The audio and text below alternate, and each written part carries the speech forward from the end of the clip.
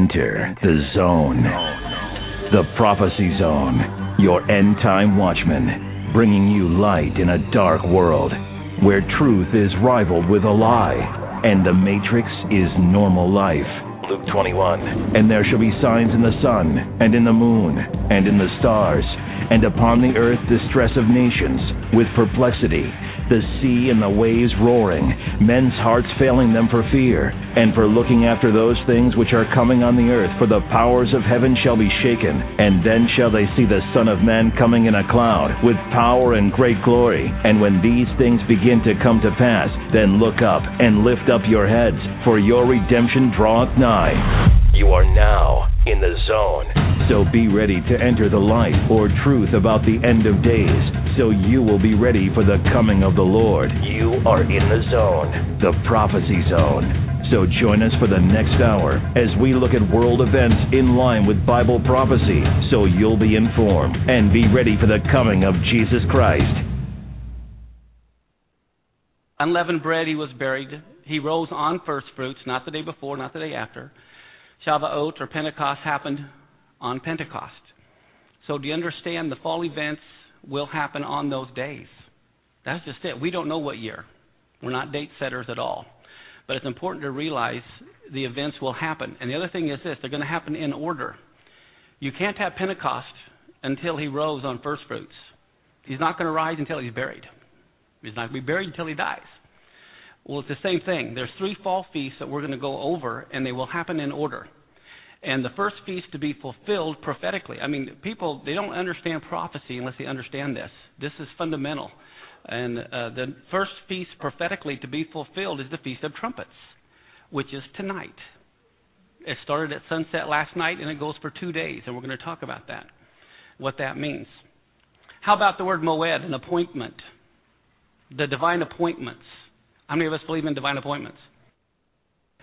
Well, it's nice to know God's already scheduled some of them. You know, God's already told us he's going to be there, so we want to be there. So this is an overview of all 7 festivals. So there's basically a couple of calendars. Just like in the natural, we have a fiscal calendar and we have our regular calendar. In Judaism, they have their religious calendar and they have their civil calendar. And this is basically the religious calendar starts, the first month is Nisan. But on the agricultural calendar, the first month is the month of Tishri, which is today. It started at sunset last night, is the first day of the month of Tishri. So you see in the first month, you have Passover, unleavened bread, and first fruits. And then 50 days later, you have the Feast of Pentecost. And then in the 7th month, the month of Tishri, you're going to see the Feast of Trumpets, Day of Atonement, and the Feast of Tabernacles. So these feasts deal with the first advent of Christ. These feasts deal with the second advent of Christ. So again, if you'll notice, Passover is separate from the Feast of Unleavened Bread, which is 7 days long. So it's kind of like bookends. You have Passover followed by the 7-day Feast of Unleavened Bread. And then in the 7th month, you have the Feast of Tabernacles, which is the last feast, which is 7 days long, followed by a separate feast called Shemini Atzeret. And we're going to be talking about that in a couple of weeks. And basically what Shemini Atzeret speaks of, it's the 8th day, which symbolizes eternity. Happy birthday. Today is Shana Tov, or Happy New Year. In our calendar, January 1st is our new year, right? On the Hebrew calendar, today really is happy birthday to the world. In Judaism, this is the day the world was created, on this very day. As a matter of fact, the first word in the Torah is Breshit.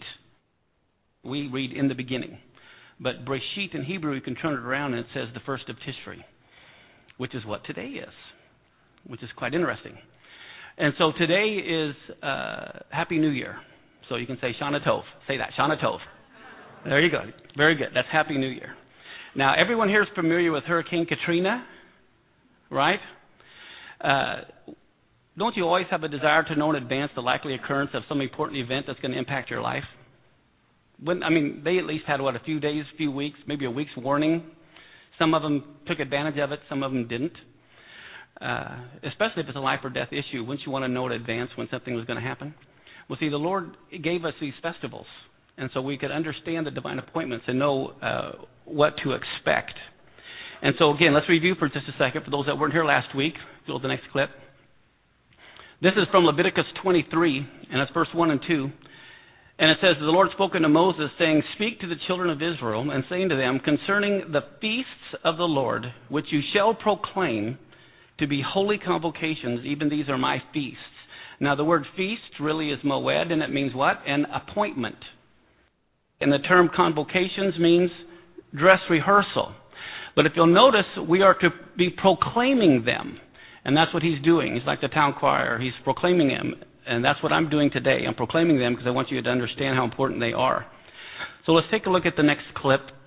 The Feast of Trumpets, the Feast of Yom Kippur, and the Feast of Tabernacles are the three fall feasts. And here's what they represent. The Feast of Trumpets represents repentance. Feast of Yom Kippur is redemption.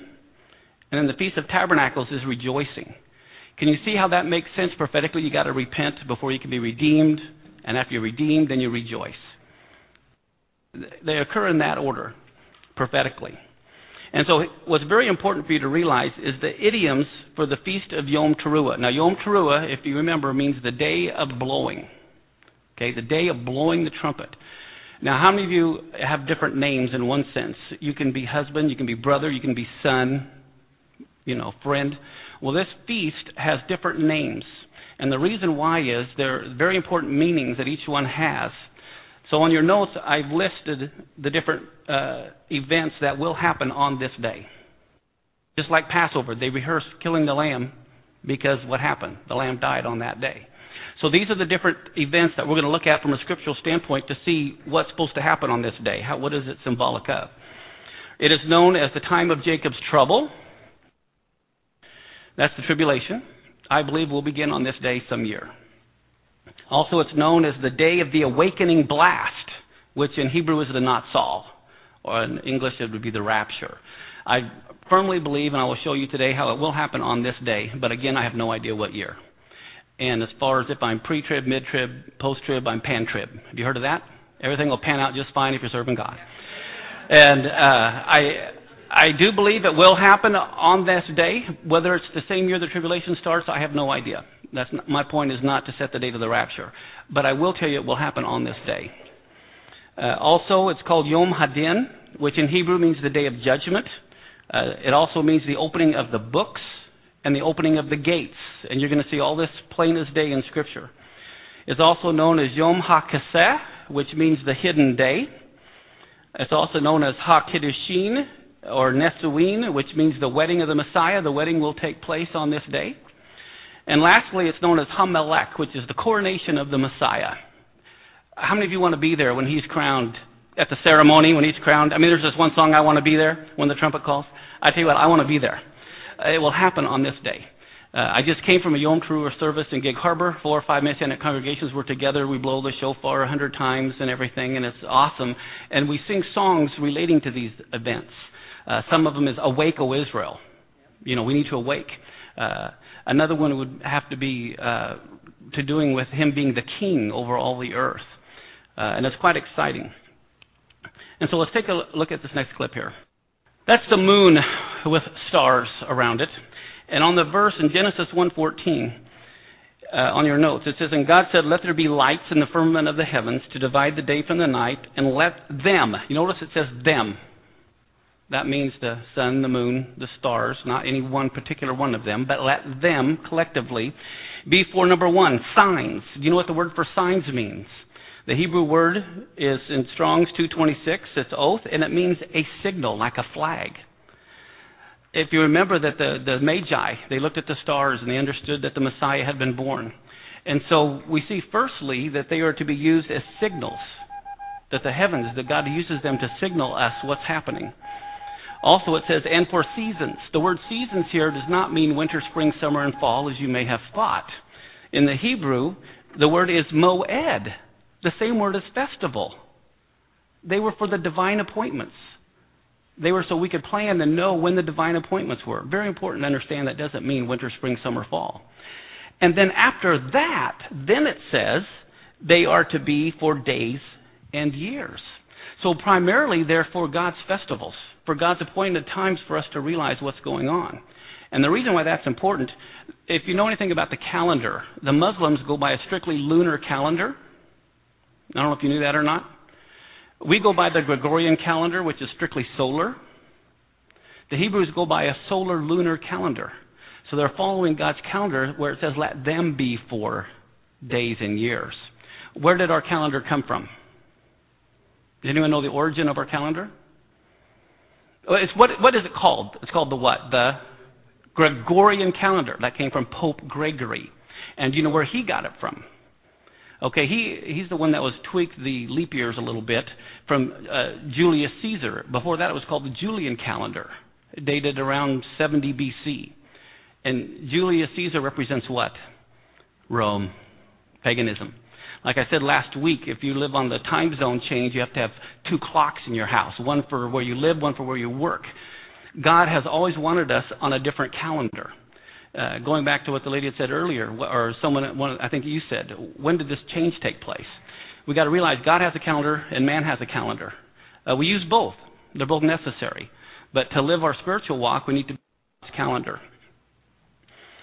I have here in your notes the Hebrew calendar is the annual calendar used in Judaism. It's based upon both the lunar cycle, which defines the months, and the solar cycle, which defines the years. Sometimes what we do, we add one day every 4 years. For leap years. Okay, they add an entire month, 7 times in a 19-year cycle is how they do theirs. So it's a completely different cycle. But it's very good to get a Hebrew calendar that also is a Gregorian calendar where you can see both what day it is on our normal calendar and what day it is on the biblical calendar as well. The Antichrist does not want us to know the appointed times. You're going to see this here in Daniel 7, verse 25. It says, and he shall speak great words against the Most High, and shall wear out the saints of the Most High, and he thinks to change what? Times and laws. You know what the Hebrew word for times is? Moed, the divine appointments. He wants to get the Christians off of the biblical calendar and celebrate different calendar, so we're not ready and we're not aware of what's happening. So all of a sudden we don't catch it. Isn't that pretty slick of him? I mean, wouldn't you want to do that? I mean, if you had to make an appointment, a very important, let's say you're a competitor, you're in business, and you have a competitor, and you're supposed to meet one of your suppliers or something like this on a certain day, and then have the other guy call, hey, guess what, this is so-and-so, let's change the date. Well, all of a sudden you're there, and guess what? The other person isn't. So it's very important we understand how important these times are. Amos 3:3 says, can 2 walk together except they be agreed? Very important. Again, with God's calendar. Sometimes Vicki gets mad at me. I'm walking 5 steps ahead. She guys will be, get back here. You walk with me. And we need to walk together with the Lord. All right? You may agree that you're going to go on vacation as a spouse. But if one of you wants to go to Hawaii and the other one wants to go to California, you're not in total agreement. If one of you wants to go by plane, the other one by boat, you're not in total agreement. So we need to realize we need to be in agreement with God if we're going to walk with Him. And so let's take a look at the next one. It says, the word proclaim there in the Hebrew, at the very beginning where it says you shall proclaim, the word proclaim there means the idea of accosting somebody, grabbing a hold of them and calling them out by name. In Leviticus 23 at the top of page 2, here's what it says. It says, and the Lord spoke unto Moses, saying, speak unto the children of Israel, saying, in the 7th month, in the first day of the month, you shall have a Sabbath. So the Sabbath could have been any day of the week in this particular situation. And today is the first day of the 7th month on the Hebrew calendar. This is the first of Tishri. And it says it's to be a memorial, a blowing of trumpets, a holy convocation. So here again, you see it's to be a dress rehearsal. Now, what is it to be a memorial of? When you think of a memorial, you can also think of like Memorial Day. And what do we do on Memorial Day? Those that died in the service, right? Well, this is to be set up as a memorial. In the Hebrew, it's like a memento. Look at Strong's number 2142. It's zakar, and it means to mark it so it's recognizable. To remember, to make mention of it, to be mindful, make to be remembered, or a memento. And so I have different mementos here. Let's say you've been to some place and you collect mementos. Well, God wanted his children to remember. And so how many of us know we forget things? So he said this day is to be like a memento to you, for you always to remember something. Well, what the Bible says, if the Lord doesn't remember you, what is that a sign of? I mean, he wants us to remember him, right? And he wants to remember us.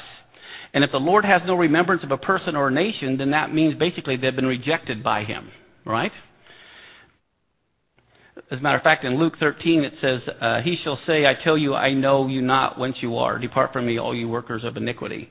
So when he says, I don't know you, he's saying, I don't remember you. So he wants us to remember him, and when we do that, he will remember us. You're going to see that more here in a little bit.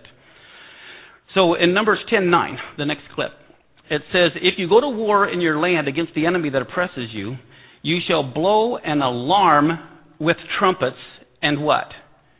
You shall be remembered before the Lord your God, and you shall be saved from your enemies. And so the whole concept of this day is to be remembered. We want to remember God, and we want him to remember us.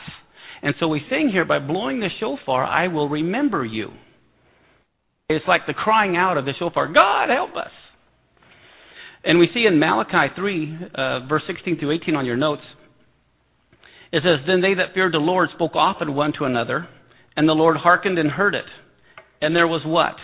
A book of remembrance was written before him that feared the Lord and thought on his name. And God says here, they shall be mine, saith the Lord of hosts, in that day when I make up my jewels. I will spare them as a man spares his own son that serves him.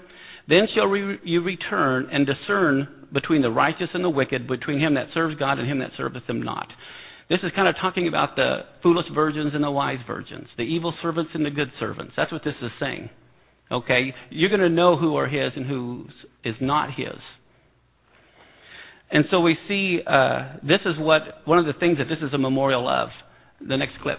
Did you know that in Judaism, this is also the same day Isaac was bound by Abraham? When God asked Abraham to offer up his son, his only son Isaac, that happened on this day. This is what is taught throughout Jewish history. It's believed that the offering of Isaac occurred on Rosh Hashanah. It is said among the Jews that when God hears the sound of the shofar, he is moved to leave his seat of judgment and go to a seat of mercy and forgiveness. And remember what Abraham caught in a thicket was what? And so the ram's horn is to remind him to show mercy and not judgment. Isn't that interesting? So this is what we're to remember. And who does Isaac represent? Yeshua. Exactly. So we're saying, remember the Lord. Remember Isaac. This is what we're to remember on this day. And so we see on the next clip, Numbers 29:1. Look what else it says here. And in the 7th month, on the first day of the month, you shall have a holy convocation. Again, a separate verse that always says, let 2 or 3 scriptures give witness. You can't take one verse by itself. And it says, you shall do no servile work. It is a day, and the Hebrew word for day is yom, of blowing, and the Hebrew word for that is teruah, of the trumpets to you. So that's where you get Yom Teruah from, which is what this day is called. Many of you are familiar with Rosh Hashanah, but that really isn't an accurate term. It's actually Yom Teruah, and this is the verse that comes from, which means day of blowing. And I said it last week, I don't remember, but it's not Yom Kippur, it's Yom Kippur. And it's not Yom Teruah, it's Yom Teruah. Yom means to roar like the sea. So when you say Yom Kippur, you're saying roaring like the sea atonement, rather than Day of Atonement. Okay, so it's Yom Kippur. So Teruah, now look at what Teruah means. On number 8643, it not only can mean blowing, it can mean an acclamation of joy or a battle cry, especially a clangor of trumpets, to blow an alarm, to rejoice, and what else? Shout. Now, I'm going to give you a lot of words that you're going to be picking up as we're reading this that you may not have ever understood before, but all of a sudden now you're going to see the Feast of Trumpets, Feast of Trumpets, Feast of Trumpets all through here. The key words, you're going to see alarm. You're going to see trumpets. You're going to see shouting. So those are some of the key words. And in 1 Corinthians 14:8, Paul even says, if the trumpet gives an uncertain sound, who shall prepare himself to the battle? The whole purpose of the shofar was to be a battle cry. But if you don't understand what the correct sound is, how are you going to know if it's a call to a meeting or a call to war? And then look at Psalms 47:5. It says, God is gone up with a what? That's the Hebrew word teruah. And the Lord with the sound of the trumpet. And that's not a man-made trumpet, that's the shofar. Well, that is exactly what 1 Thessalonians 4:16 is quoting. For the Lord himself shall descend from heaven with a what? With the voice of the archangel, with the shofar of God, and the dead in Christ shall rise first. He's speaking of Yom Teruah in this verse. Do you see that? Look at Zechariah on the top of page 3, chapter 9, verse 14. It says, and the Lord shall be seen over them, and his arrow shall go forth as the lightning, and the Lord God shall blow the shofar, and shall go with whirlwinds of the south. This is why in Psalms 89:15, blessed is the people that know the joyful sound. The word sound there in Hebrew is teruah. That's why it's blessed are you if you know the sound of the shofar, because that is the sound of the rapture blast. That is the sound of the shofar. Now, one of the idioms, the first one we're going to take a look at here, is the time of Jacob's trouble. And why do I know that it will be happening on this day? We're going to take a look at that.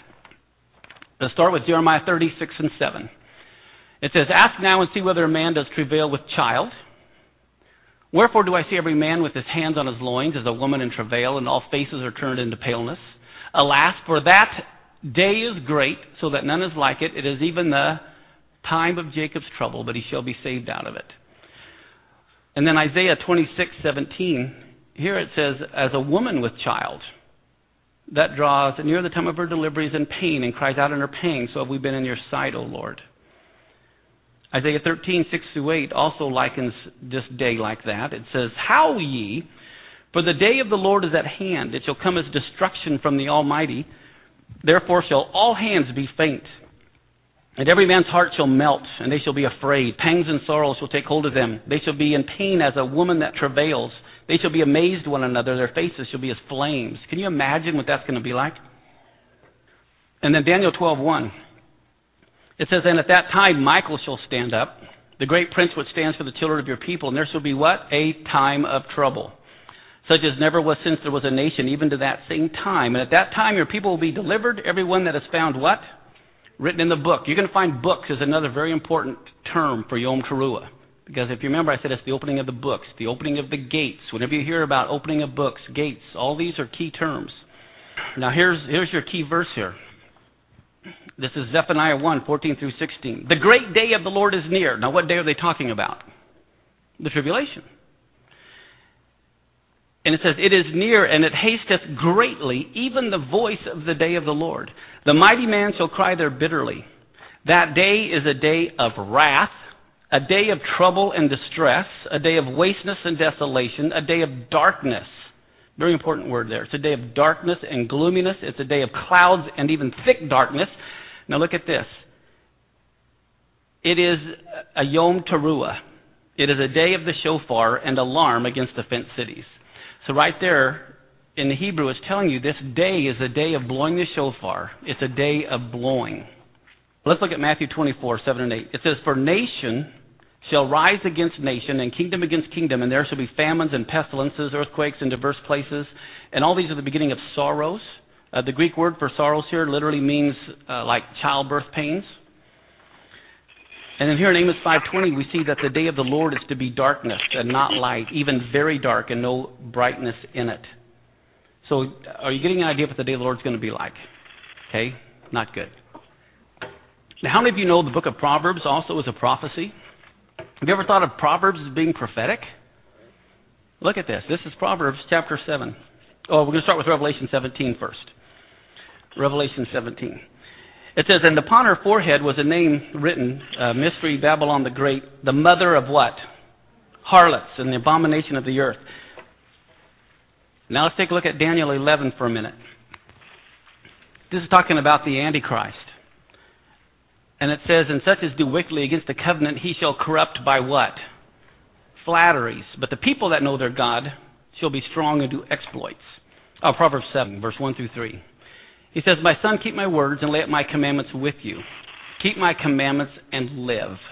And my law, and the Hebrew word for law is Torah. Very important. As the apple of your eye. Bind them upon your fingers, write them on the table of your heart.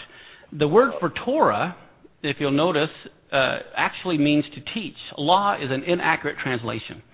Whenever you read the word law, that is incorrect English translation. Because most of the time it refers to the Torah, and the word Torah in Hebrew literally means to teach or to point out, like with the finger, like you're teaching. Okay, to hit the mark. How many of you know sin means to miss the mark? Torah means to hit the mark. That's literally what it means. It means to flow as water, like the rain. With that understanding now, let's go to Proverbs 7. Let's look at verse 4 through 10. And why do they want to understand the Torah and hold it as the apple of their eye? It says, say unto wisdom, you are my sister, and call understanding your kinswoman, that they may keep you from who? The strange woman, from the stranger which does what? Flatterers with her words. And then it says, for at the window of my house I looked through my casement and beheld among the simple ones. And I discerned among the youths a young man who was void of understanding, passing through the street near her corner. What in the world is he doing there, to begin with? And he went the way to her house, and it says, it was in the twilight, in the evening, even the what? And when you hear black and dark night, what do you think of? The time of Jacob's trouble.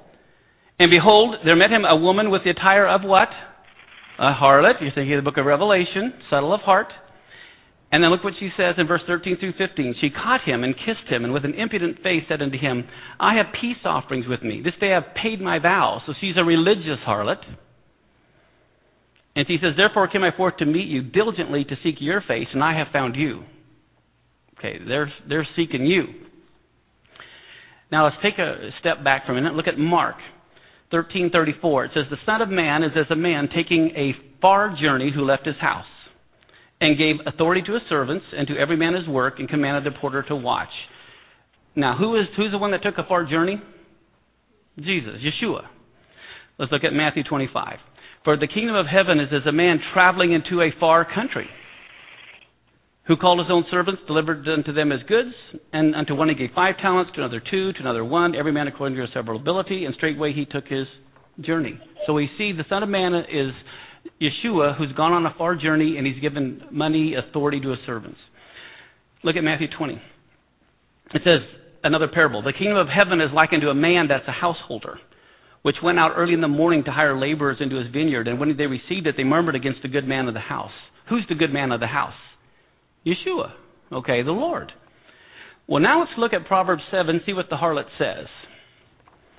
He says, come, let us take our fill of love until the morning. Let us solace ourselves with loves. The good man is not at home. He is gone on a long journey. He's taken a bag of money with him, and he will come home at the appointed time. Even the devil knows the biblical calendar, and he knows Messiah will come back and begin his millennial reign on the Feast of Tabernacles. Do you know what the Hebrew word for day appointed is here?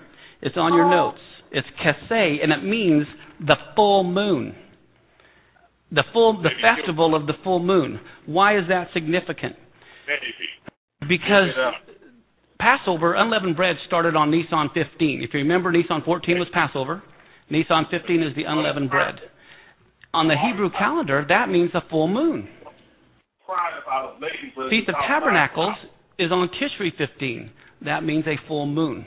Today is the new moon, and so it's the Feast of Trumpets. And so the festival of the full moon yet to be fulfilled is the Feast of Tabernacles. So he begins his millennial reign tabernacling among men on the Feast of Tabernacles.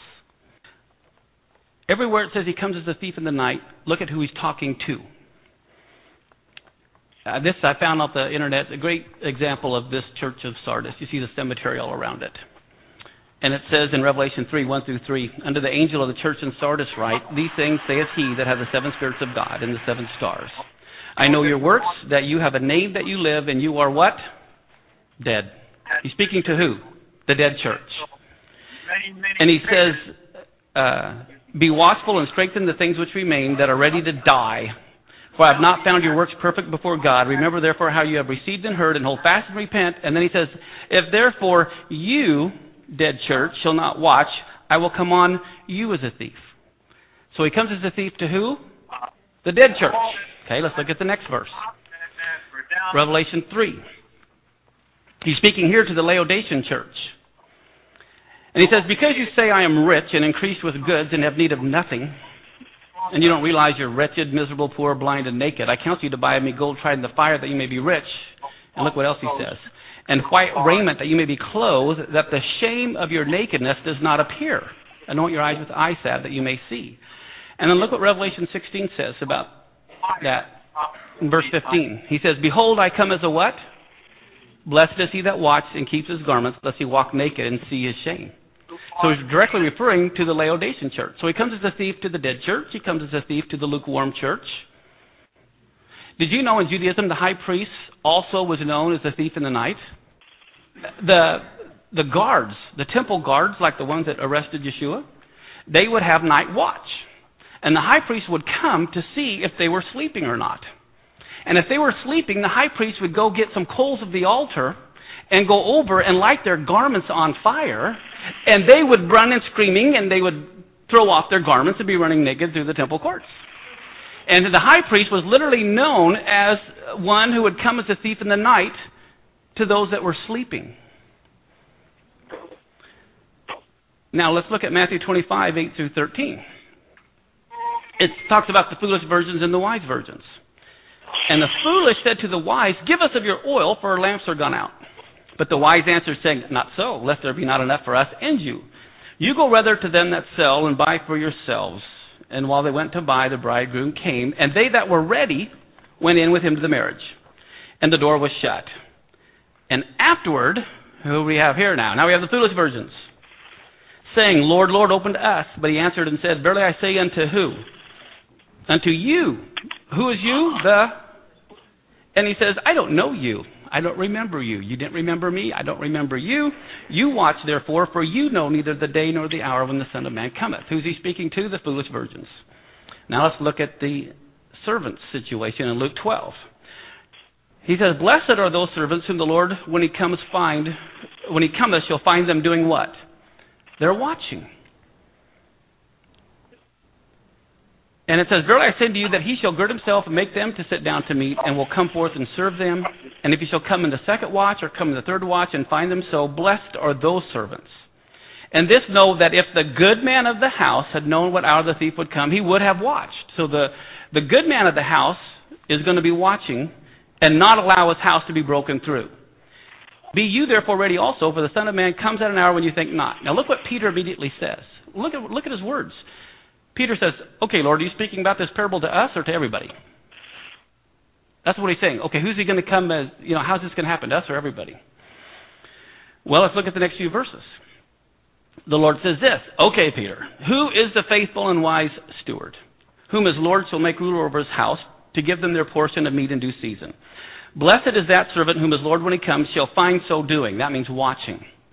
He says, of a truth I say unto you that he will make him ruler over all that he has.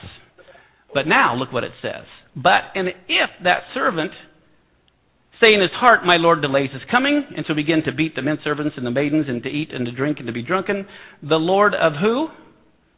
Of that servant will come in a day when he doesn't look for him. And at an hour he is not aware. And will cut him in sunder and will appoint him his portion with the unbelievers. As a matter of fact, the Lord, what did he say to the Pharisees and the Sadducees in Matthew 16:3? It says, in the morning, you say in the morning it will be foul weather today, and the sky is red and lowering. Oh, you hypocrites, you can discern the face of the sky, but you can't discern the sign of the times. They didn't understand what was going on. And in Luke 19, he rebukes them, saying, if only you had known, even you, at least in this your day, the very last sentence there is, because you knew not the time of your visitation. They weren't aware. I'm going to show you a verse here that's going to blow you away in just a moment. First, I want you to look at 1 Chronicles 12:32. Everyone has read this verse. The children of Issachar were men that had understanding of the what? They understood the times, to know what Israel ought to do. Now, here's a verse you may have read 100 times, but you may not have had seen this before. Look at this next verse. 1 Thessalonians 5. But of the times and the seasons, brethren, you don't need that I write unto you, because you know perfectly well that the day of the Lord comes as what? For when they say peace and safety, then sudden destruction comes upon them as a travail upon a woman with child, and they shall not escape. But what does this next one say? But you, brethren, are not in darkness, that day will overtake you as a thief. Because you know it is the Feast of Trumpets. We don't know what year, but they know the appointed times. They understand the times. It's not going to come as them as a thief. They know it's going to happen on the Feast of Trumpets. We just don't know what year. The day is not to overtake us as a thief. Let's look at the next one, Ezekiel 33. It says, Son of man, speak to the children of your people and say to them, when I bring the sword upon the land, if the people of the land take a man of their coasts and set him for their watchman, if when he sees the sword come upon the land and he doesn't blow the trumpet and warn the people, so thou, son of man, I have set you as a watchman to the house of Israel. Therefore you shall hear the word of my mouth and warn them from me. So we are to be like a warning to Israel and warning them even about these appointed times. In Jeremiah 6, it talks about, now this is a verse I know you guys at this church, if anyone probably have got this verse memorized. But look at this. It says, to whom shall I speak and give warning that they may hear?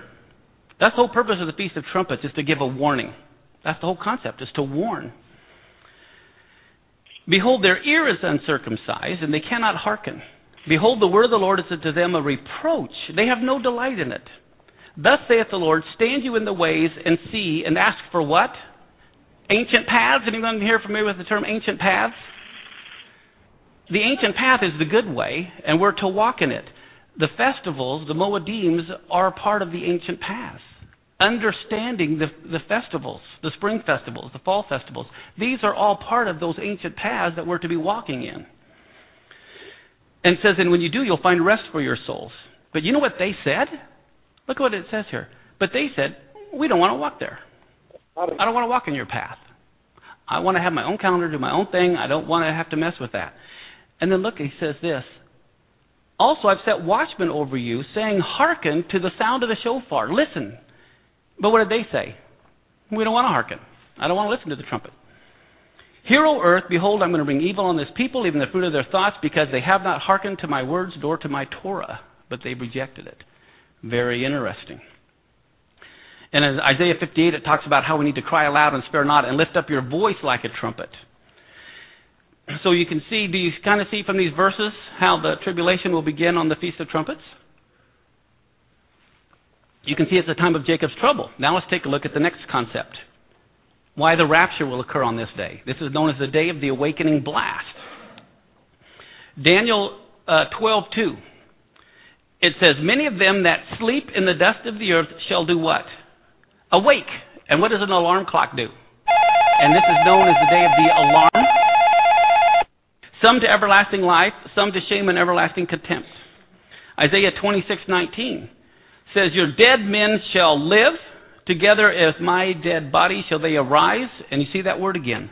Awake, and seeing you that dwell in the dust. For your dew is as the dew of herbs, and the earth shall cast out the dead. So you see this alarm clock here, and it's almost the stroke of midnight, and it's going to be saying, wake up.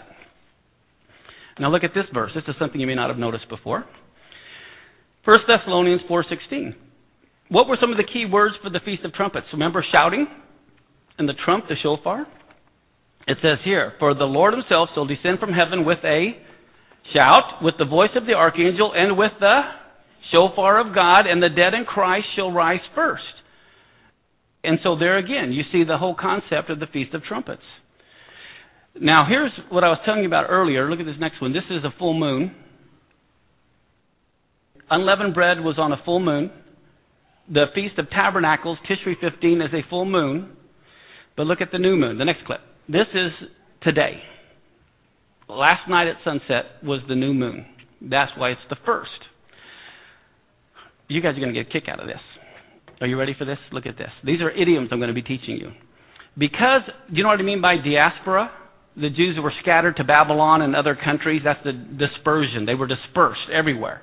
If you were a Jew and you were in Babylon, the way they would only know the first day, this was the only feast they had to celebrate that was the first day of the month. Everything else was like in the middle of the month or a week later, which is easy once you know the new moon to date it.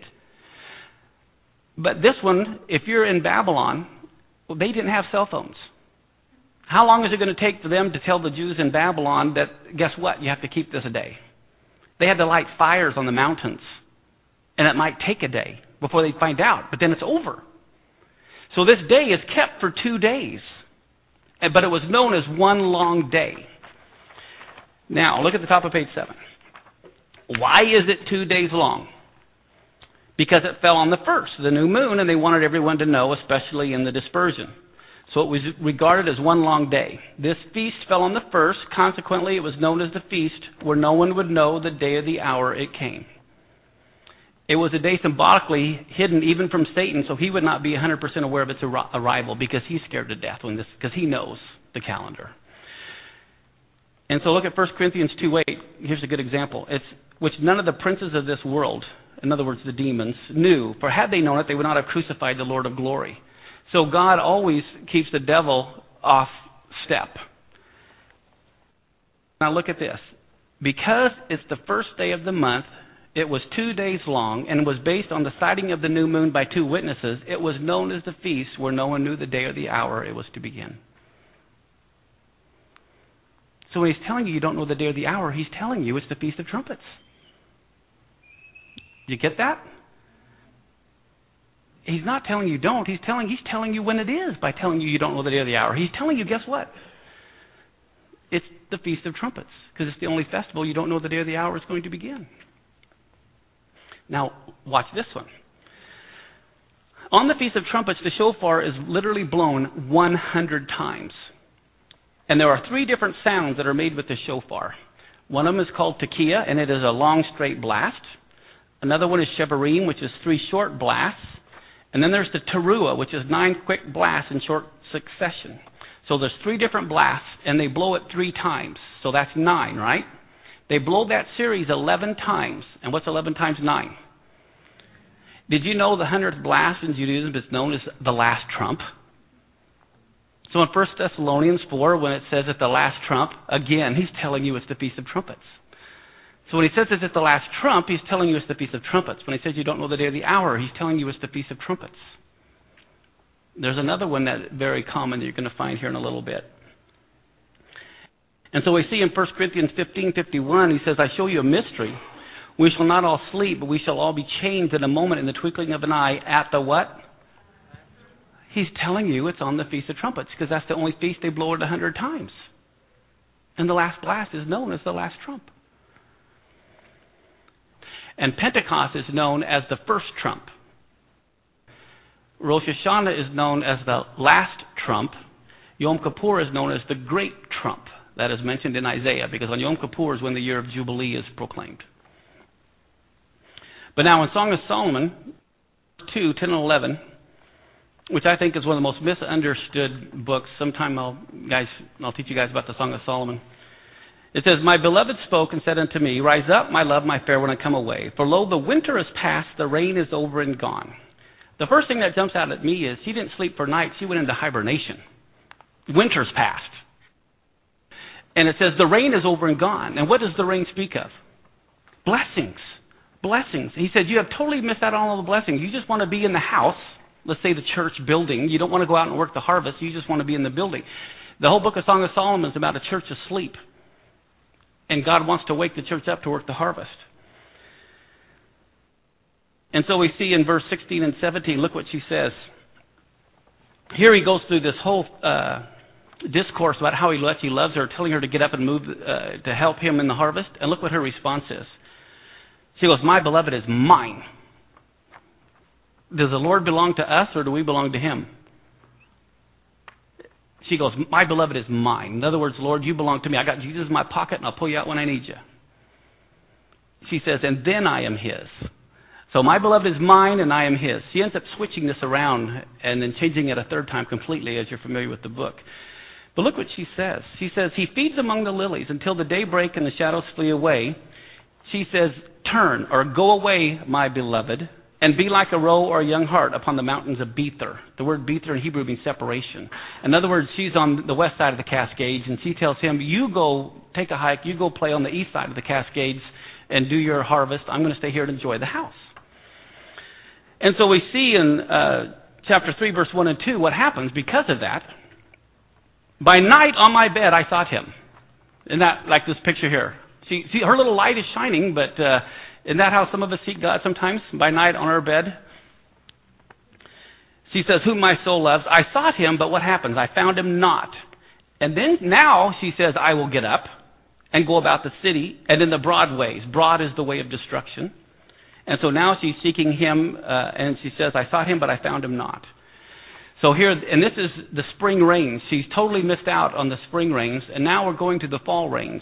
Look at Song of Solomon 5, verse 2 through 6. She says, I sleep. The word sleep here in the Hebrew is different than what you might think in the English. How many of us know we put our dog to sleep? But that's a different sleep than when we sleep. This sleep here means sleep to the point of death. It's the same sleep as those that sleep in the dust of the earth. But she says, my heart wakes. So it's like her heart's just barely beating. She's almost dead. And she says, oh, it's the voice of my beloved that knocketh. And the word knock here is not rap. It's to beat severely, as if he's pounding on the door this time. And this time he says, instead of rise, my love, my fair one, he says, open to me, my sister, my love, my dove, my undefiled. My head is filled with what? Dew, and my locks with what? The drops of the night. In other words, it's pouring down rain, and he doesn't want inside. He wants her outside to enjoy the blessings. He's saying, open the door and come out. But look what her response is. She goes, I've taken off my coat. You want me to put it on? I've washed my feet. You want me to get my feet dirty? It says, my beloved put his hand by the hole of the door. My bowels are moved for him. I rose up to open to my beloved, and my hands dropped with myrrh. My fingers with sweet-smelling myrrh upon the handles of the what?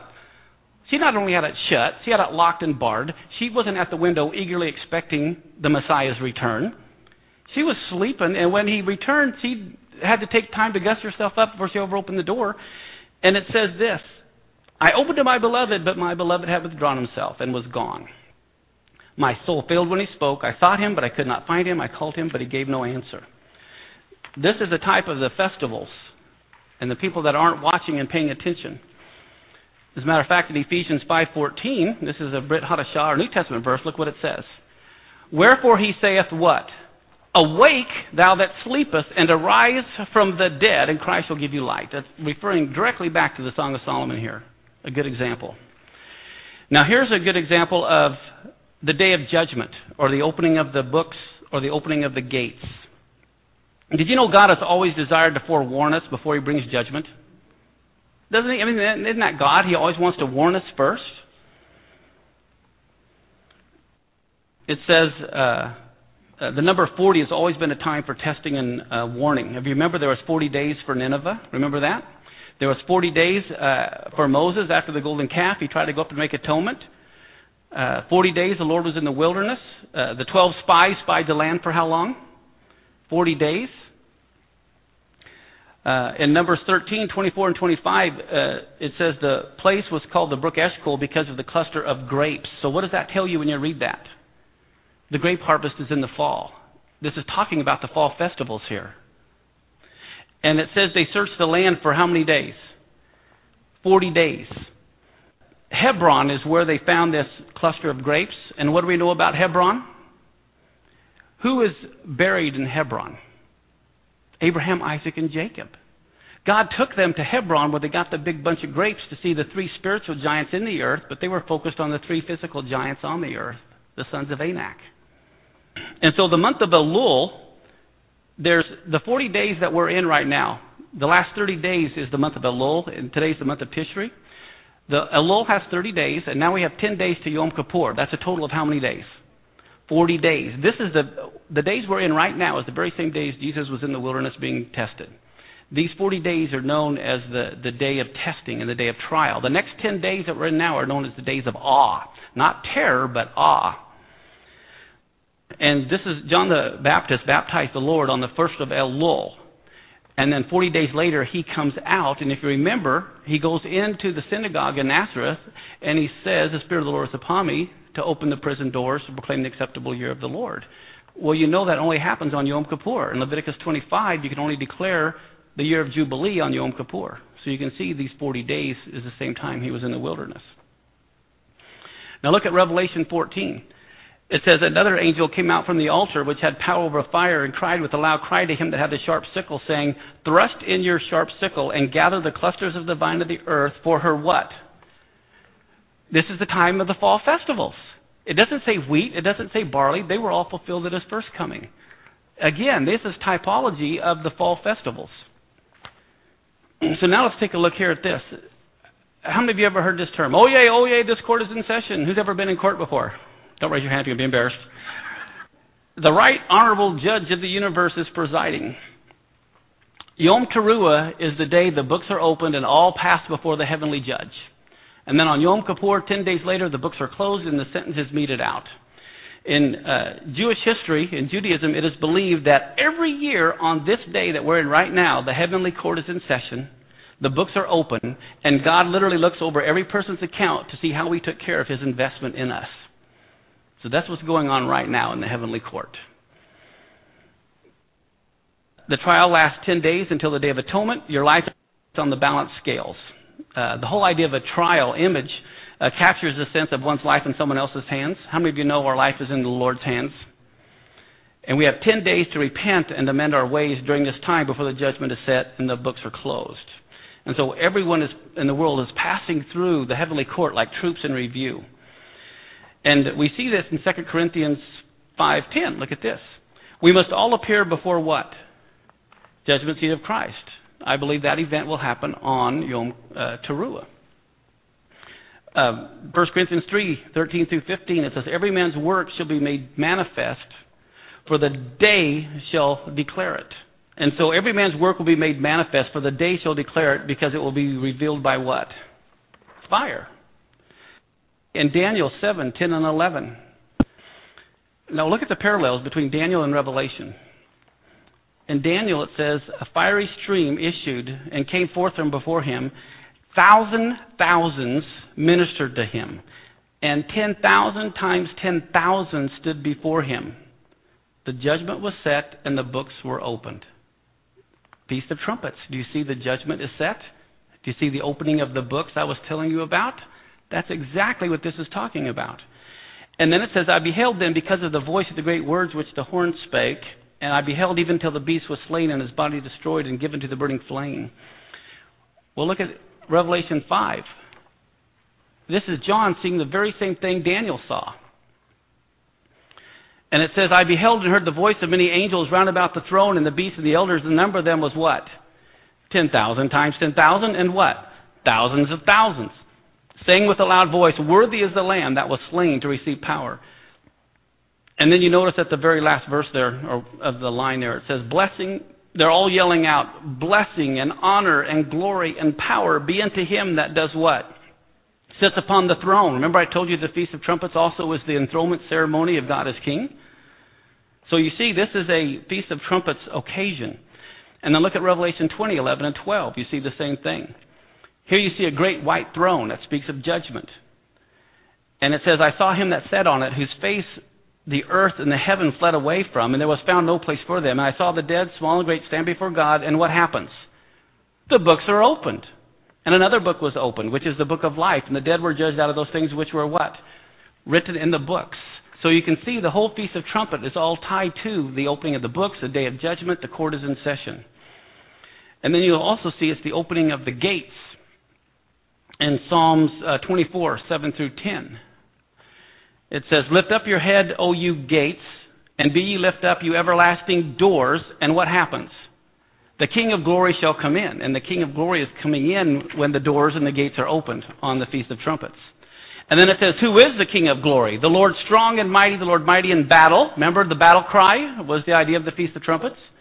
Lift up your heads, O you gates, even lift them up, ye everlasting doors, and the King of glory shall come in. And then we see in Psalms 118, what do we want to do? Hey, open to me the gates. Let me come in. It says, open to me the gates of righteousness, and I will go into them, and I will praise the Lord, this gate of the Lord into which the righteous shall enter.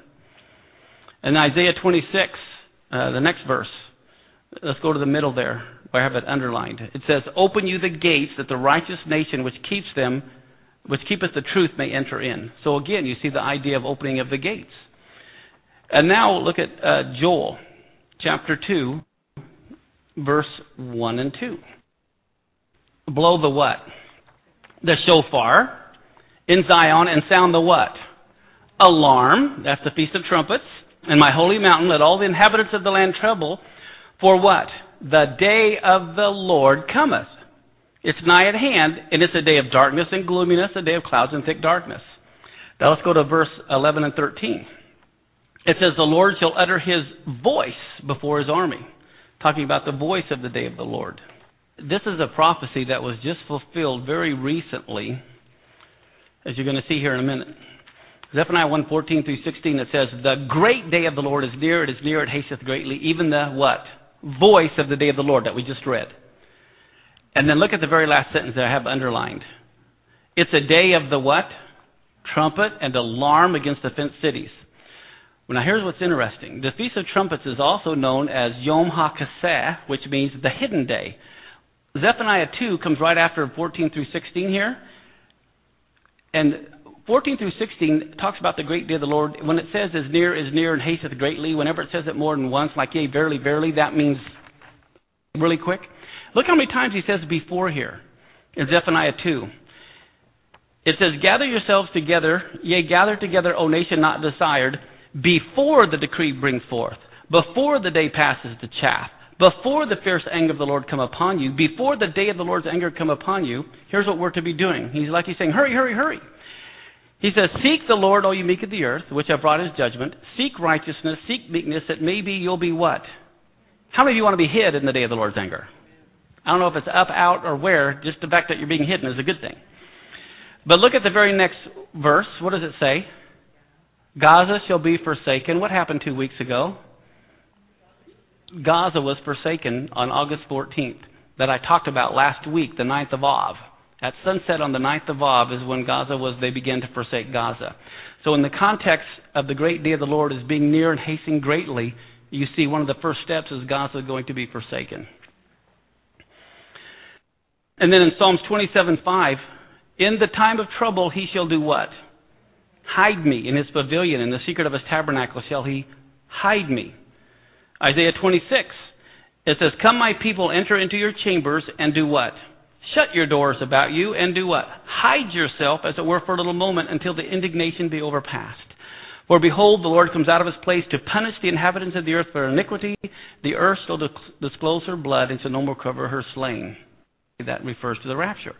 So again, you can see all of these things, the hidden day, why the Jews have been calling this forever. They've seen this for a long time. It's like the Christians understand the first festivals and the Jews understand the second festivals, but we got to get everybody together on the same page. Now this next one's very interesting. This is the wedding of the Messiah. I'm going to talk about how this day is like. How many of you want to be married to the Lord? Okay, hopefully. Look how this day typifies that. In Joel 2:15 and 16, it goes on to say, blow the shofar. And it says at the very end, let the bridegroom go forth out of his chamber and the bride out of her closet. So you're seeing the wedding taking place at the same time as the blowing of the shofar. And the word closet here is huppah. Have you guys ever seen a huppah before? Okay, there's a picture of a huppah up there. Well, in Judaism, when they get married, they always get married under the huppah. And what's interesting is you see here, when most ladies get married, they take on their husband's name. In Jeremiah 23, look at the very last line there. It says, he shall be called what? The Lord our righteousness. But now look at Jeremiah 33, the very last line there. This is the name wherewith she shall be called the Lord our righteousness. It's not all caps like it is in the Hebrew. And so she takes on his name. Well, in Hebrew, there's two things in the Jewish wedding. There's the erusin, or the rite of betrothal, and the kiddushin, which is the completed rite. And so on page 11 here now, you're going to see this. You're going to get a kick out of this as well. This is the picture of Eliezer finding Rebekah for Isaac. The parents normally arranged the wedding, didn't they, back then? Well, typically, the young man would go to the house of the bride-to-be carrying 3 items. Okay, these items are going to be a large sum of money, the betrothal contract, and a skin of wine. So if anyone came to your house, they're always going to be considered suspects. What are you doing?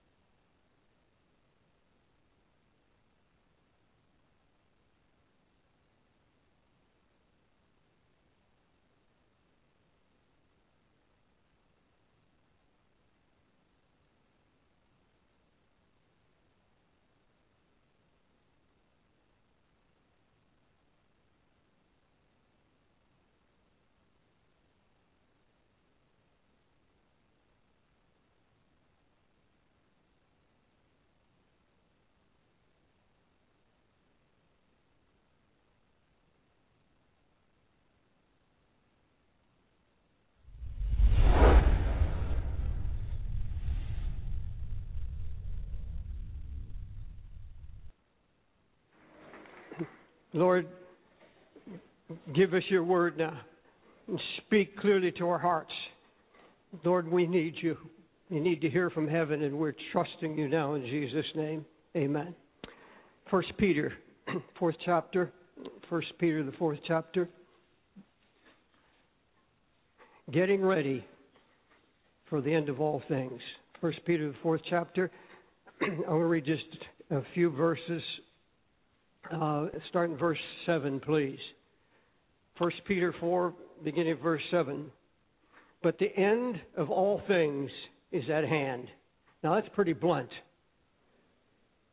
He gets up before his people, and in his letter he writes, the end has come. It's at hand. Be ye therefore sober and watch unto prayer. And above all things have fervent charity among yourselves, for charity shall cover the multitude of sins. Thank you, Jesus. Now, in 2 Peter 1:14, he has just announced, the Lord has shown me that I'm going to die. The Lord has shown me that my time has come. And so he comes to the people now as a dying man. He comes as if to say, I'm soon going to be with my Heavenly Father. I'm soon going to be with Christ. So I'm going to give you my final word. He said, I want you to know the end of all things is at hand. It's right at hand. You say, well, that was written 2,000 years or so ago.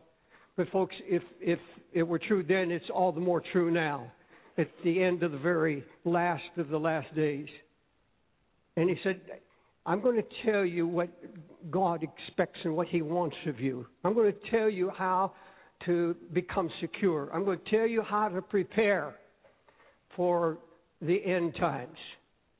And you see, he says nothing about the economy. He says nothing about the loss of houses and lands. He says nothing about where to put your money, nothing about safe havens.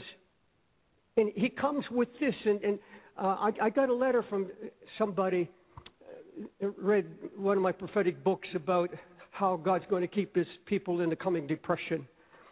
And he said, I wrote to you, Pastor Dave, in good faith, and I believe that you're an honest, righteous man, and I asked you where I should put my money, some safe place to put my money, because he said, really, if God's warning us, he wouldn't be a very good God if he didn't tell us how to survive.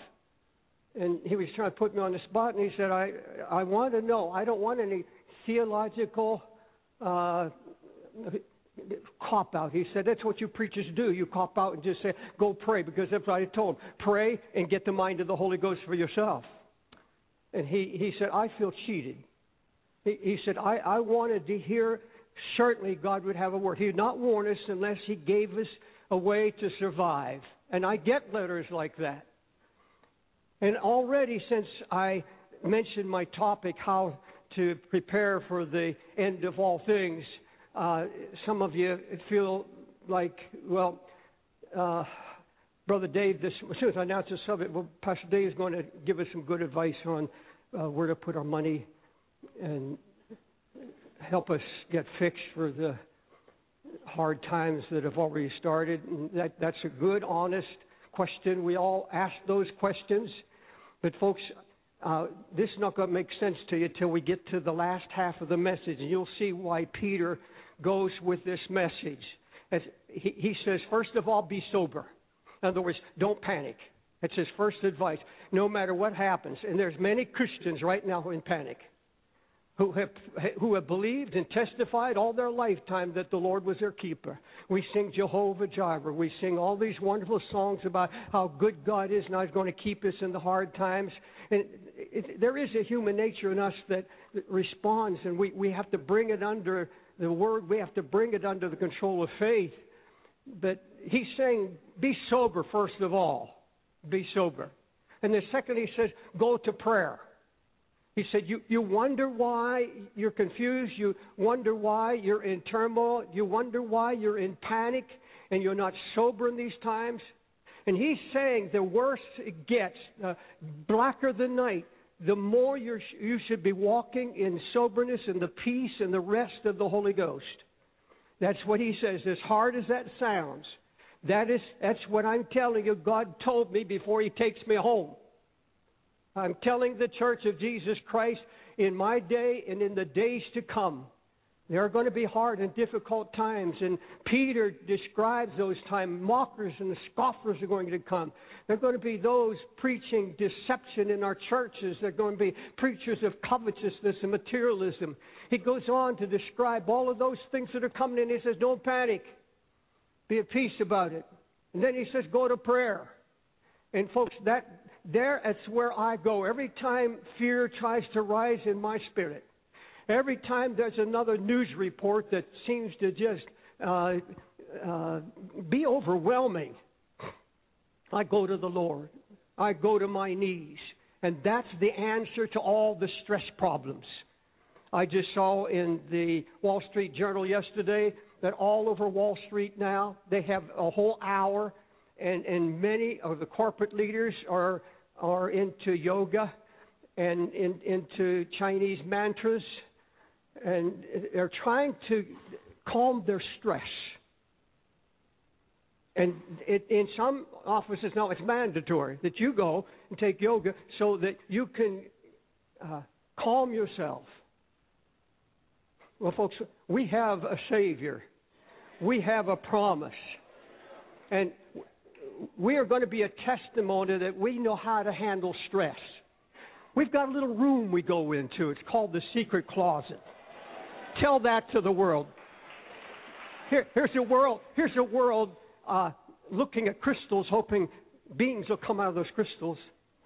And there are people doing yoga and quoting Chinese mantras that they don't know what it means. Then you tell them you've got a secret closet where you go and you come out strong. And they're going to say, you're crazy. You're stupid. What do you mean a secret closet? Well, what do you know about yoga? I've got somebody that takes all my stress away. King of Kings. I meet him right in that. You meet God? Yes. We meet God in the secret closet of prayer. And then he goes on. He said in verse 8, and above all things, above all preparations, above everything you think about how to survive in the end times, he said, I'm going to give you word, and this is the issue. And you have to deal with this. And this is mind-boggling at first. He says, above all things, have fervent, on fire mercy and love for your brothers and sisters. He said, what he's saying, if you want to really know what survival is about, if you know where God is taking his people, you have to have this unconditional love for your brothers and sisters, where race has no, there's no barrier in race. This church has over 100 nationalities of all colors and all nations. And I want you to know this church is under attack for that very reason. Many times it would not be under attack if it were just all white or all black or all Hispanic. There are churches like that, and thank God for them. But this is a special thing that God is doing here in New York City and has done. 100 or more nationalities loving one another without racial prejudice. And this is what the apostle says, Peter says, this is the issue now. That there is a love. There's out in the front, it says Times Square Church, the church that love is building. It doesn't say the church that loves its building. It says a church that love is building. Hallelujah. He says the reason for this is because this kind of love covers a multitude of sins. It covers a multitude of sins. Now, here's the issue, and I want you to listen very, very closely. Paul said, if you want to be ready for what God is going to do, Because I'm going to show in just a minute that in the end times, and I've already told you, I gave away my secret before I started to preach. There's coming a latter rain of the Holy Spirit. We're going to go into that, and this is where Peter's going. This is where he's going with this message. What he's saying, what God's about to do cannot happen. It will be hindered unless these things are dealt with in the body of Jesus Christ. Anything of prejudice, any member of the body of Christ. Now, we can't forgive those who sin against God. We can't forgive those sins. We can't cover those sins. But he said, I can't move. The Holy Spirit is going to come in a great rain upon this earth. He said, it can't happen in a church. It can't happen among a people where there are those that are holding grudges, when there are those who say they love one another, but they can come and they can worship, they say, I'm a part of the body of Jesus Christ here. And yet they come week after week, and they have not forgiven. They've not forgiven somebody who hurt or wounded them. They've not resolved this issue. It just stays there day after day and week after week. And the Bible says we're not only to forgive, but we're to cover the sins of those who sinned against us. Now, it may have been a wife or husband, a divorce situation. It could have been a church, a whole group that wounded you and hurt you. It could be an individual or a group of individuals. It could be a husband, a wife. It could be family. And there are those sitting in this church now, and I say it with love and compassion. I'm telling you, this will hinder what God is going to do in the church. It's going to hinder what He wants to do in your life and in your home. This has to be dealt with. Is there anyone that you have a difficult time forgiving? You say, well, I've forgiven, but I can't forget. Well, then you haven't forgiven. The Bible says, and this love that God expects of us is so vast and so all-encompassing. He said, now, you not only forgive, but you do everything you can to cover their sin. Don't broadcast. And this is what happens. Somebody grieves us, someone wounds us, someone rejects us, and we tell it everywhere. We get on the phone. I just have to get this off my heart. You'll never know what they did to me, and we name names, and we name places, and we go down deep into this pit, and then we say, I'm only telling you this so you can pray with me. I'm only telling you this because I'm concerned about them, and they may lose the touch of God for what they did to me.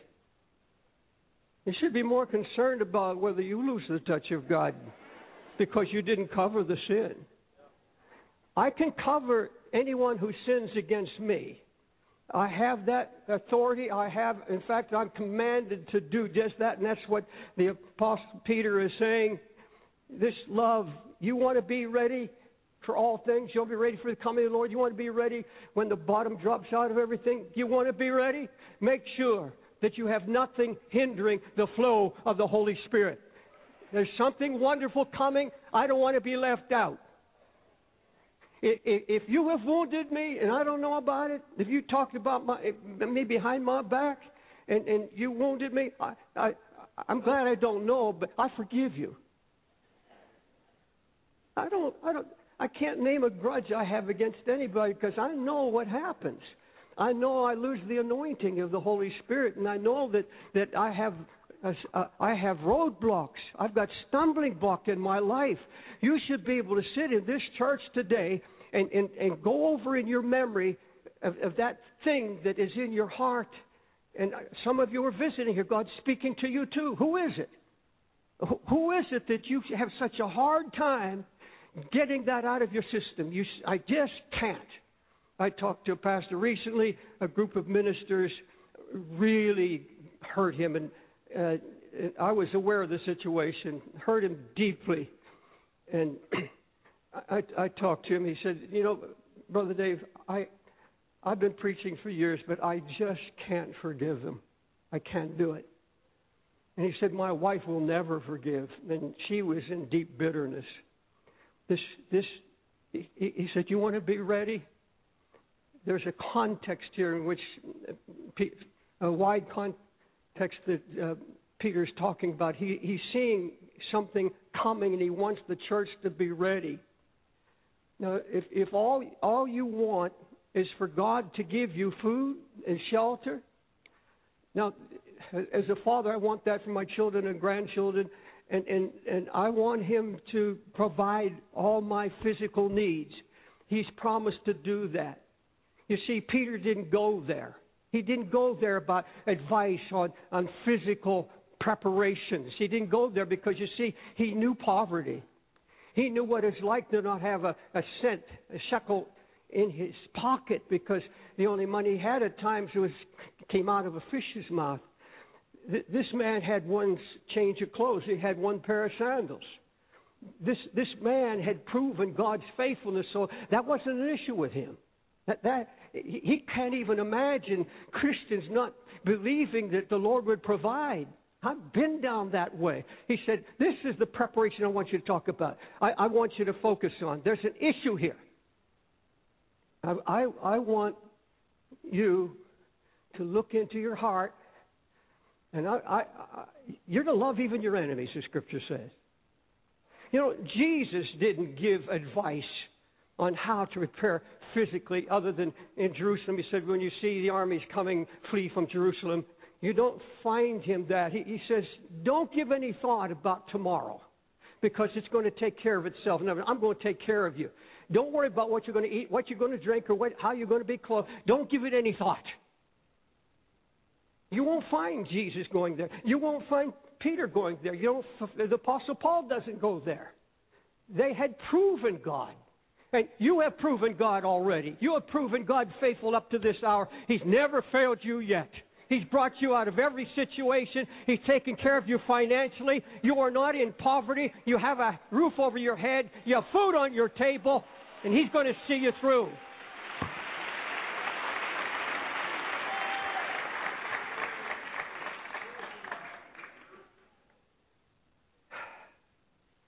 All right, I want to go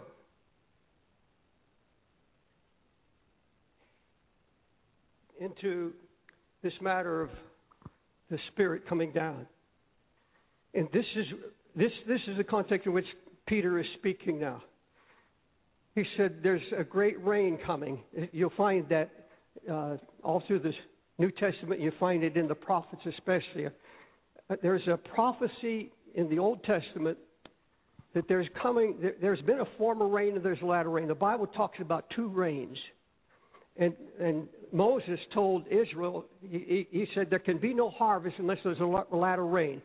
The first rain, the early rain, came in the spring.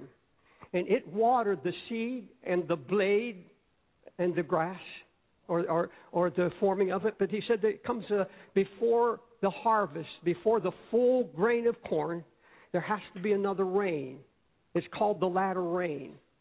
Now, years ago, there was a Pentecostal movement called themselves the latter rain. Now, some say they got in. I don't know all the circumstances or the history of that movement, and they said it went into error. But they had a truth. They had something from the heart of God. And I believe He's going to restore this truth to the Church of Jesus Christ. Moses said there's an early rain, but there can be no harvest until there's a latter rain. Here's the scripture. He will give you the rain in your land in due season, the first and the latter rain, so you may gather in the corn, the wine, and the oil. He said you're going to have a rain that ripens the harvest. And beloved, the early rain came at Pentecost in the upper room. That was the rain that watered the seed of the Word, that watered the message of Jesus Christ, and it began to grow and spread. But now, folks, in the last days, when the world is trembling and gross darkness covers the world, there is no way Jesus would come without. Now, He can come at any moment. But he promises there will be a latter rain. And he says, ask rain in the time of the latter rain. We're to ask rain, the prophet said. You're to believe God and ask him and believe that this latter rain is promised in the Scripture and that is to come. The prophet Zechariah saw the outpouring of the Spirit in the last days. He said, ask ye the Lord rain in the time of the latter rain, and the Lord shall make bright clouds, and he will give you showers of rain, and everyone shall have grass in their field. Everyone shall have grass. There's going to be a harvest. He said the field is going to be ripe. Jesus said they're white unto harvest. Now, Satan knows this. He knows what is written in the Scripture. He knows that there's a tremendous, incredible outpouring of the Holy Spirit before the harvest. And he's going to come against the church of Jesus Christ, knowing what is coming. He saw what happened in the early rain. He saw the growth of the church around the world, every kindred and every tongue and every nation. And he saw the power of the Holy Spirit. He saw what happens when the Holy Spirit comes down. And so, the latter rain, Satan knows what is about to happen. Folks, there's no way that the Lord is going to take his church out of this world limping and broken and fearful and just broken in spirit and mind and soul. No. He's not coming and allow Islam to take over the harvest. He's not going to let anybody. The harvest is his. The harvest, the Bible said, is the end of the world. And we've come to the end of things. We've come the beginning of the end. Now, I don't know how many years. I'm not going to go to the prophetic times. I don't know that much about what happens after Jesus comes. I've not been a scholar in that at all. But I know from what I'm reading in the Scriptures, and the more I read, the more my faith rises. There is a coming outpouring of the Holy Spirit beyond Pentecost, beyond what happened in the upper room. But you see, Peter knew what had to happen. In early day Pentecost, they had what they call waiting on the Lord. In the upper room, they waited on the Lord. Now, they weren't waiting just for a calendar date. Pentecost was fully come. But God was doing something. He's doing just what Peter's talking about.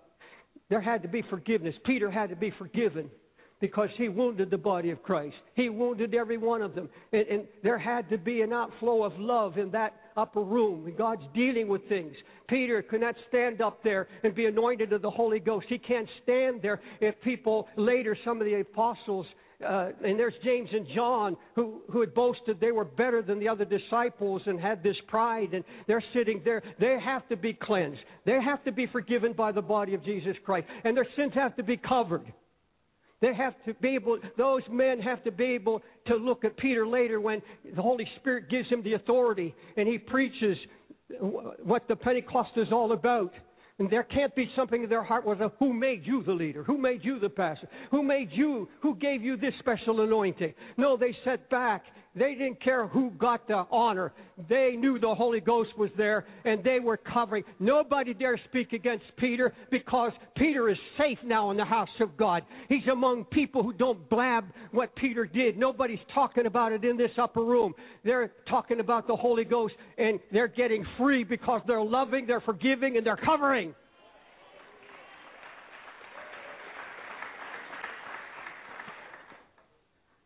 Do you understand where Peter's going? He said there's an outpouring of the Holy Spirit, and he comes only to those who are prepared. They were prepared in the upper room. Oh, folks, I still believe on waiting on the Lord. Yes, the Holy Ghost was given, but there's something about waiting in the presence of the Lord where he's allowed to deal with these issues in our heart. And so we can have this forgiveness, and we can have this strength and power. It takes power to forgive. It takes even more power and grace to cover somebody's sin after they've wounded or rejected or hurt you. And God wants to pour out His Spirit in this church as we have never known or seen. He wants to save multitudes. And He's going to do that. But first, He's coming to purge His body. He's coming to cleanse. And He's not doing it with a rod or a whip in His hand. He's doing it through brokenness and a humble word, a compassionate call. Don't let anything hinder the glory of the Lord that's coming. Don't let anything hinder the moving of the Holy Spirit in your family. Don't let anything, don't be a hindrance to the work of God and what He wants to do.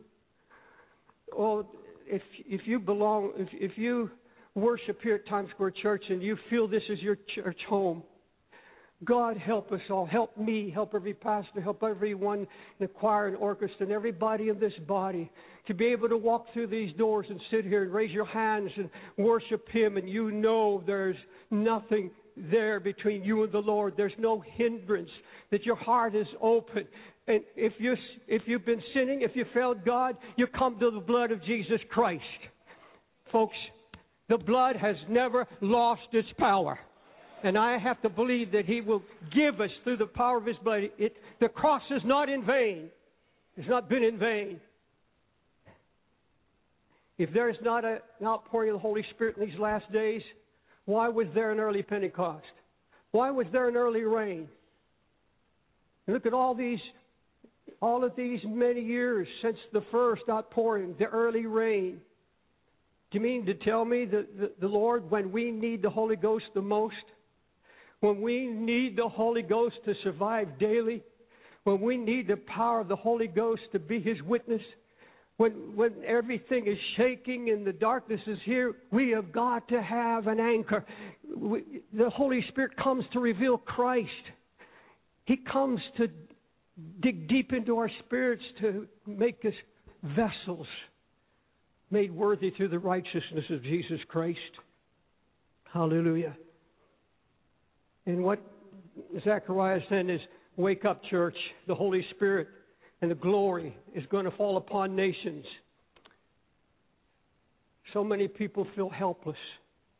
But folks, this can't be worked up. This is a prophetic word, and you have to allow and ask the Holy Spirit to increase your faith, to believe and stand on His word. Haggai stands before a discouraged people. They're remembering the glory of the old temple. The old tabernacle is gone. And now God is doing a new work. And they're building a temple now that seems so insignificant to what God did in the past.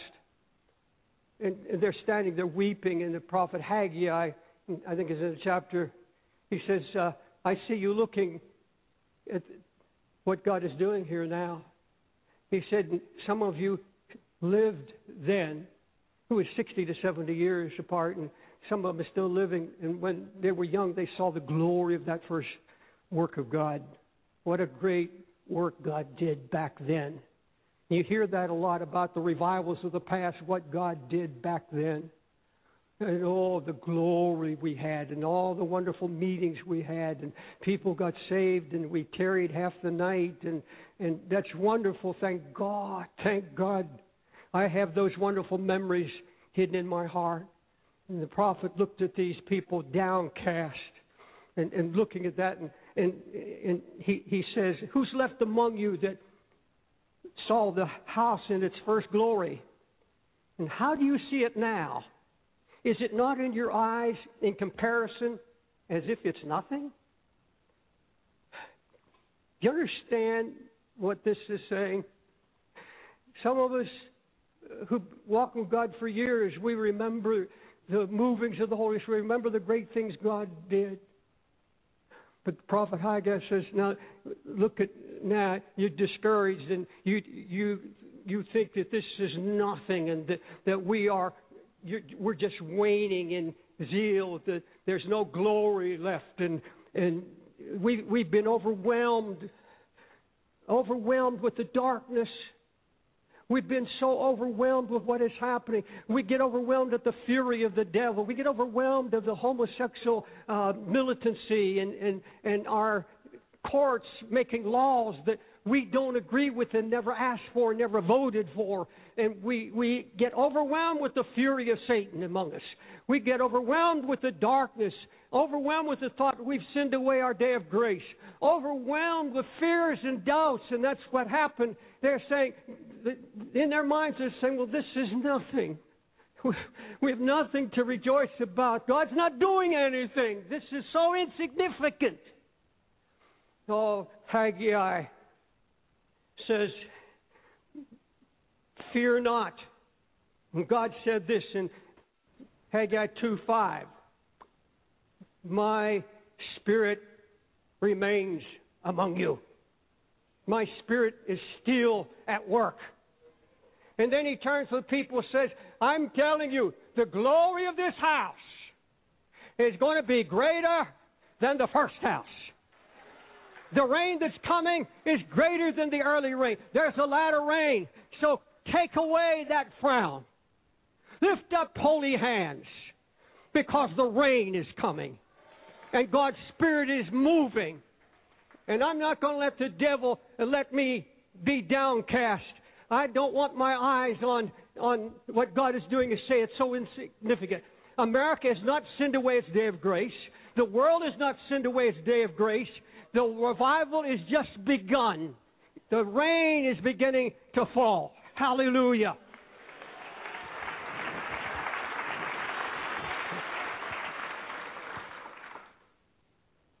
I got so excited last night because I was reading in the book of Revelation.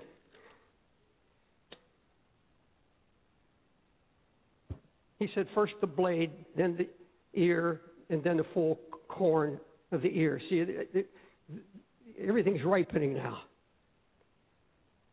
And the scripture says in Revelation 14:15, thrust in the sickle and begin to reap, for the harvest of the earth is ripe.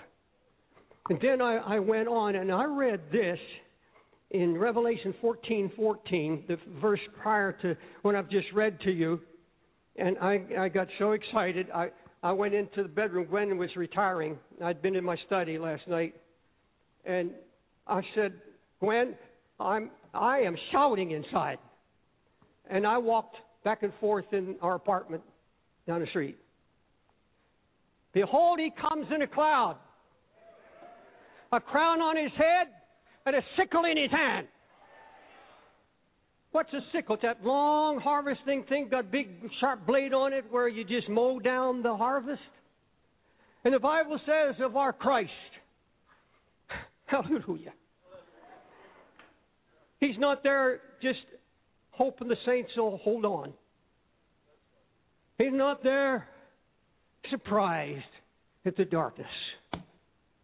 Behold, he comes in a white cloud. Say it with me, a crown on his head and a sickle in his hand. That makes me want to jump. A crown on his head. Say it, a crown on his head and a sickle in his hand. Folks, it's harvest time.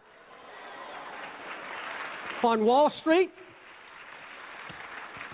in the Bowery, uptown, downtown, New Jersey, and all over this nation and around the world. Glory to God.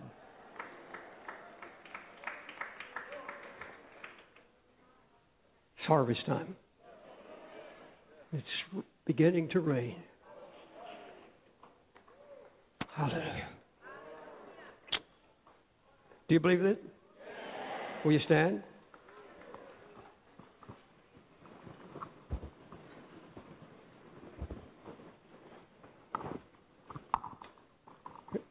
Do you see what Peter's saying now, folks? Remove everything that hinders, because the glory is coming. Like you've never seen or know or experienced the glory of the Lord. And you know what that glory is? The manifest presence of Jesus Christ. We will know His presence as we've never known it. we will know Him as we've never known Him. And people are going to be open to the gospel. He's going to melt hard hearts. And many others He's going to bring through calamity, where they have no place to turn but to God. And we will be ready with a message of hope and not despair. Now, in prayer, I asked the Holy Spirit how I was to close this service. And it's simply this. The Holy Spirit made known to me, I don't know how many, but in the overflow balcony here in the main auditorium, there's some of you here that have a hindrance. This thing has become, has a stranglehold on you. It's a root of bitterness, a root. And that root has to come out. And it's dug in, and you don't want it anymore. You want to be free of this. You've carried it long enough. And I believe God hears when we pray, if we agree together. 2 or 3 agree together concerning anything on earth, it shall be done to the Father in heaven. And I want to pray with you. I want God to remove that hindrance, but you have to want it. You have to humble yourself. That's right. Humble yourself. You're not caring what anybody says or thinks. There has to be something rise up here that says, I want to walk out of this church today free. I want to walk out of this church without this chain on me, without this burden. You have felt and seen the agony. And if you don't forgive, it's going to come around, and whatever you did comes back in like manner, in another way, and you face it again and again. Face it now, and let the Holy Spirit bring you to a place of victory and free you. And you'll know a freedom and a joy like you haven't experienced in a long time. Greg ministered to us for a moment in song, and I want you to just step out. If you don't know Christ, you can come now, and He'll come and reveal Himself to your heart and change your life. If you've been drifting away from Christ, if you're backslidden in your heart, follow these that are coming. And the balcony up there, just go down the stairs on either side and come down these aisles and main and come. Just humble yourself and say, Pastor Dave, I want you to pray for me. I want freedom. I don't want to carry this burden any longer. I know that takes a lot of grace, but it's that important. It's life and death. That's it. Just follow these that are coming. Help me to know that you are near. Do you know that He's near you right now? Do you know He said, my Spirit is with you. The Holy Spirit hasn't left you. The Holy Spirit brought you down to the aisle to the front of this church for prayer. That's the work of the Holy Spirit. You begin there thanking the Lord for that. Thank you, Lord, for your Holy Spirit. Thank you for loving me and dealing with my heart. And look this way for just a minute. You took a humble step, boldly to step out and acknowledge your need. Now, you're among friends. You're safe in this house. Nobody's wondering what your problem is or who you have a struggle with. Nobody's thinking that. They're just anxious for you to come through to victory, come through to peace with God. Will you pray this prayer with me before I pray with you? Lord Jesus, I do humble myself and to come to you for forgiveness. Lord, I have a problem. I have this root in me. I'm asking you to pluck it out. I'm asking you to forgive me and help me to forgive and cover the sins of all those who have hurt me. Lord Jesus, I want to be free. I want to be free right now. So I cast this in your feet. I give it to you. Cleanse me. In Jesus' name, I receive healing of every hurt and every root to be plucked out. Now let me pray for you. Lord, I know you hear when we pray. I know you hear when we cry out to you in our need. And I pray, Lord, that you do that by your Spirit right now. Just move in and among us. He said, I'm among you. I am with you. He said, don't be afraid. Don't be afraid. And Lord, we come fearlessly now. We come boldly to the throne of grace. And we ask you, Lord, to help us to face this and say, I don't want it anymore. I don't want anything unlike Christ in me. I want to be free. I want the glory of Christ in my life. I want the outpouring of the Holy Spirit. I need a new baptism of the Holy Spirit. And I need this from you now, Jesus. We need to hear from you. Cleanse and sanctify. Change us, God, by your Spirit. Holy Spirit, you have come down and you are breathing on this church and you're breathing throughout the land. Hallelujah. Hallelujah. Now, just raise a hand or both hands to the Lord and say, I believe. I believe, Lord, right from your heart. I believe you, Lord, for cleansing and healing. Nothing between my soul and my Savior. Nothing between. Hallelujah. Now, you can be free right now if you receive by faith the word of the Lord. You can be free.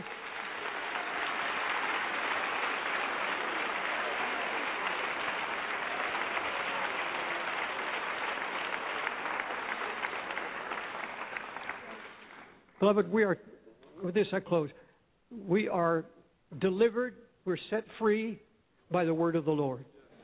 Accepted and believed by faith. If this is your church, and if you're visiting from another country, if you're visiting from another church,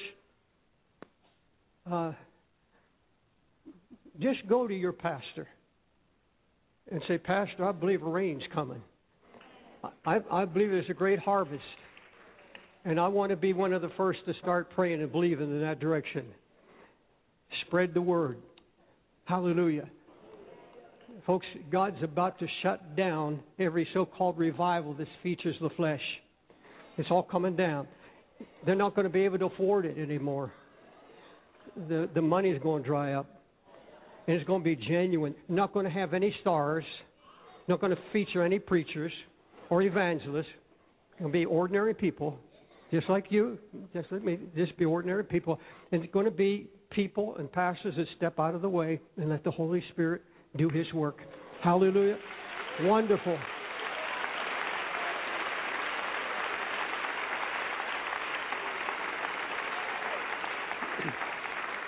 Would you turn to 2 or 3 people and say, it's going to rain? It's going to rain. I want you to believe that.